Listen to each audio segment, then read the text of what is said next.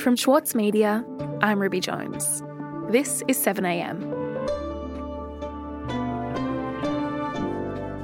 A scathing new report has found that in the lead up to the last election, the federal government spent more than $500 million on infrastructure projects heavily targeted to seats held by the coalition or seats they were trying to win. The money was specifically for car parks, but it raised serious questions about how government funding decisions are made and the politicisation of the public sector. Today, Chief Political Correspondent for the Saturday paper, Karen Middleton, on what happens when hundreds of millions of dollars and 47 car parks meet a federal election.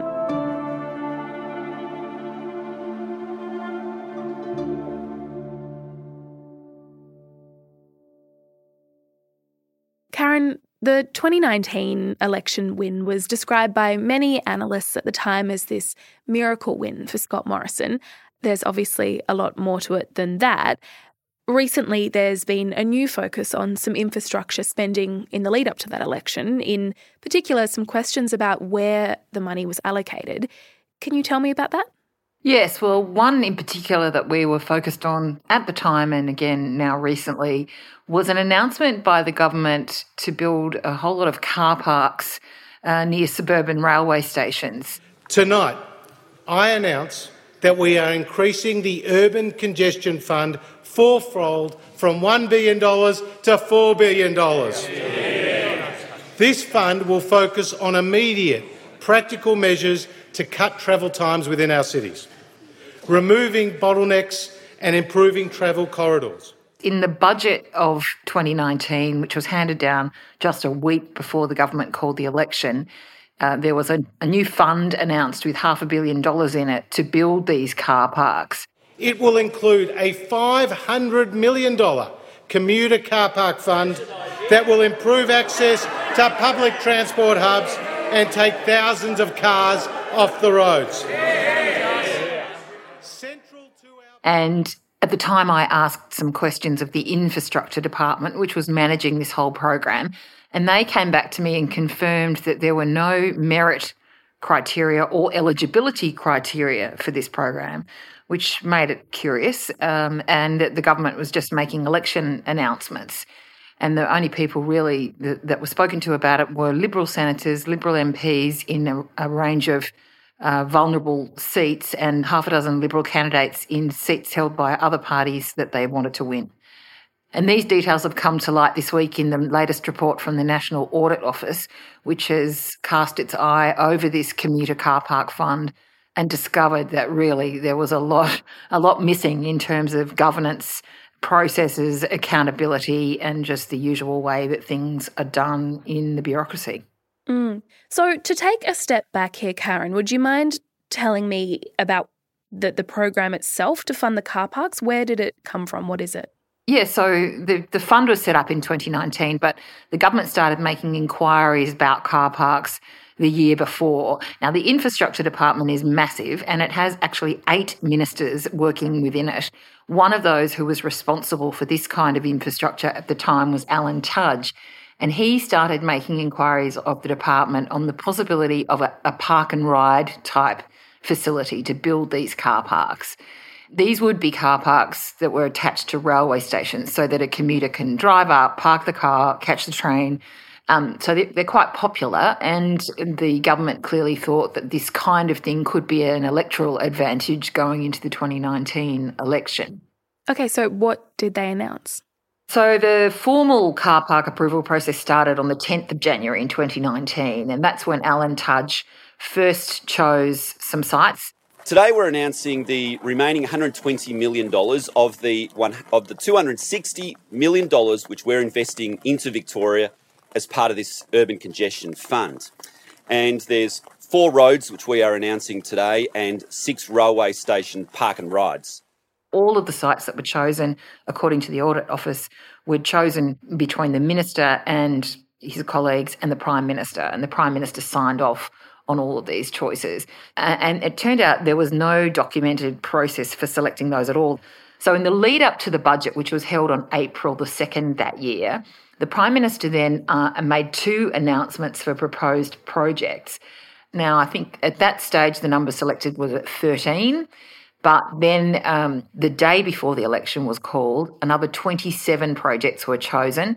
Now, these were not made public at the time, but they were selected on the 10th of April. The date is significant because it's the day before the government went into caretaker mode. And when a government is in caretaker mode ahead of an election, it's not allowed to make decisions that will bind a future government. So you often see governments rush to get decisions made just before caretaker mode so that those decisions are locked in and that they can be funded and they're much harder to unwind in the future.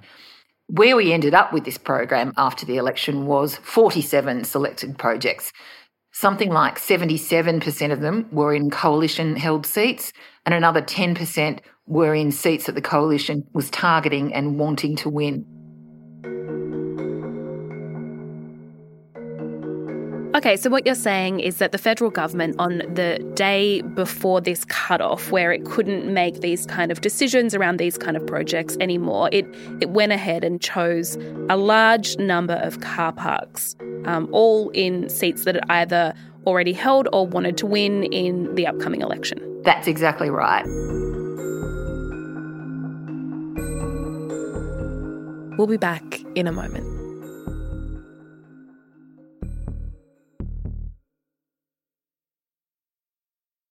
Need a reminder of what political leadership looks like?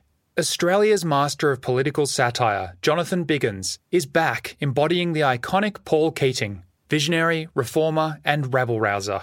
Due to overwhelming demand, one-man comedy The Gospel According to Paul is returning to the Opera House, on from the 4th to 23rd of June for its final term ever.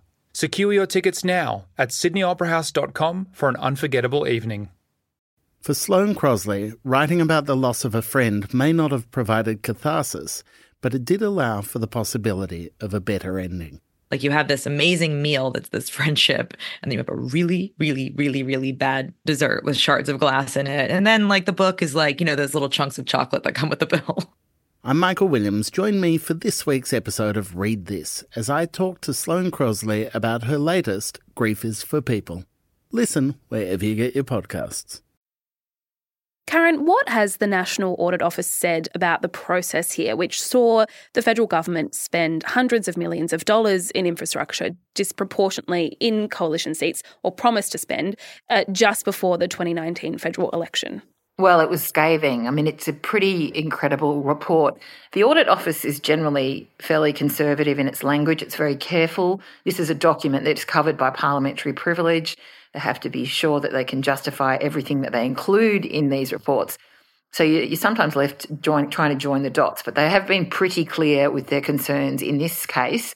They've criticised the selection processes and they've said the government has basically been focused on its own electoral fortunes. And they've also blasted the department for the way it has handled it. They've said its assessment and monitoring was inappropriate. It had really sloppy record keeping, and that there was an overall approach that, and I'll quote the report, was not designed to be open or transparent. So a pretty hard-hitting report here. If you compare it to the report into community sports funding that we saw 18 months ago coming out of the Audit Office, I'd say the language in this and the detail in this is stronger and greater than that report. In terms of audit reports, which I've read, the language used here is very unusual. It's scathing. It's very strong language.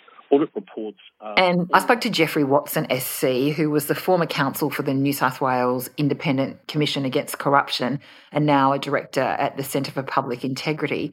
This audit report is unusual insofar as it's highlighted a real structural deficiency in the department, which then allowed things to go forward. And a second flaw was identified, which was the way that it was handled as a political matter. And he said he actually hadn't seen a report like this.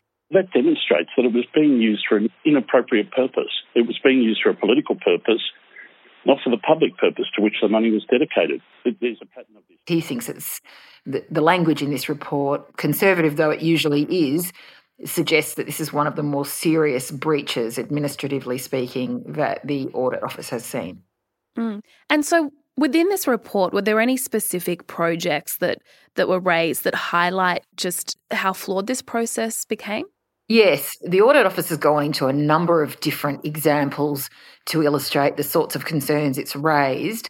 For example, on the issue of how far away the car parks are from railway stations. In some cases, it highlighted 10 of these car parks were not attached to railway stations. And the one that seemed to be the worst in terms of distance was one of the options that's being looked at for a car park at Woy Woy, which is in New South Wales on the Central Coast and in the marginal Liberal-held seat of Robertson. One of the two options that is being considered and was put forward as recently as I think last month was an option to have the car park 600 metres from the railway station. So that's a fair walk if you're a commuter. That's a commuter and a half.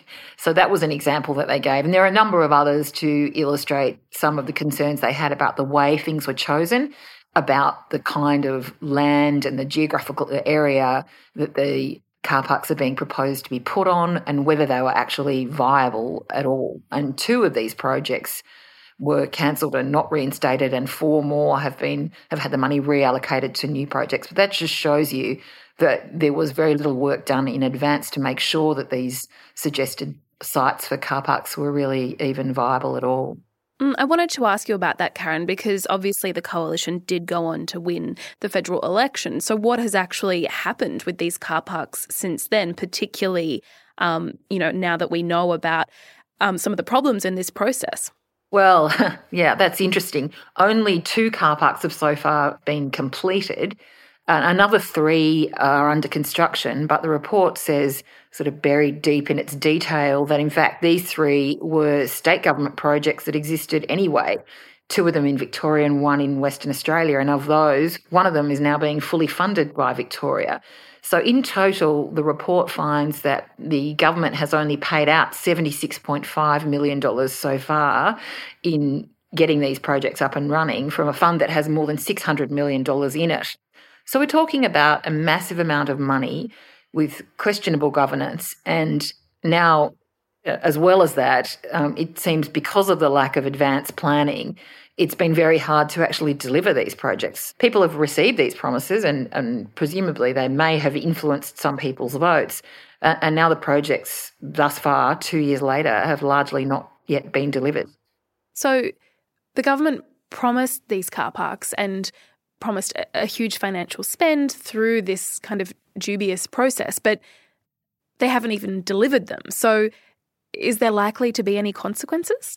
Well, that's an excellent question. Geoffrey Watson expressed some frustration to me about that. There are some deeper questions here. Why did the department, when they're dealing with $660 million, not have a proper system in place as to how the money should be allocated? Why was the government allocating it, that is the money, to places it wasn't needed or where it wouldn't have much effect? So Geoffrey Watson makes the point that it's hard to see what the consequences are. In the absence of a National Integrity Commission, the government can just say, thanks for the warning and move on. What this shows is that there's no one held accountable. There's no punishment being meted out to those who are engaged in this kind of conduct. Karen, thank you so much for your time. Thanks, Ruby.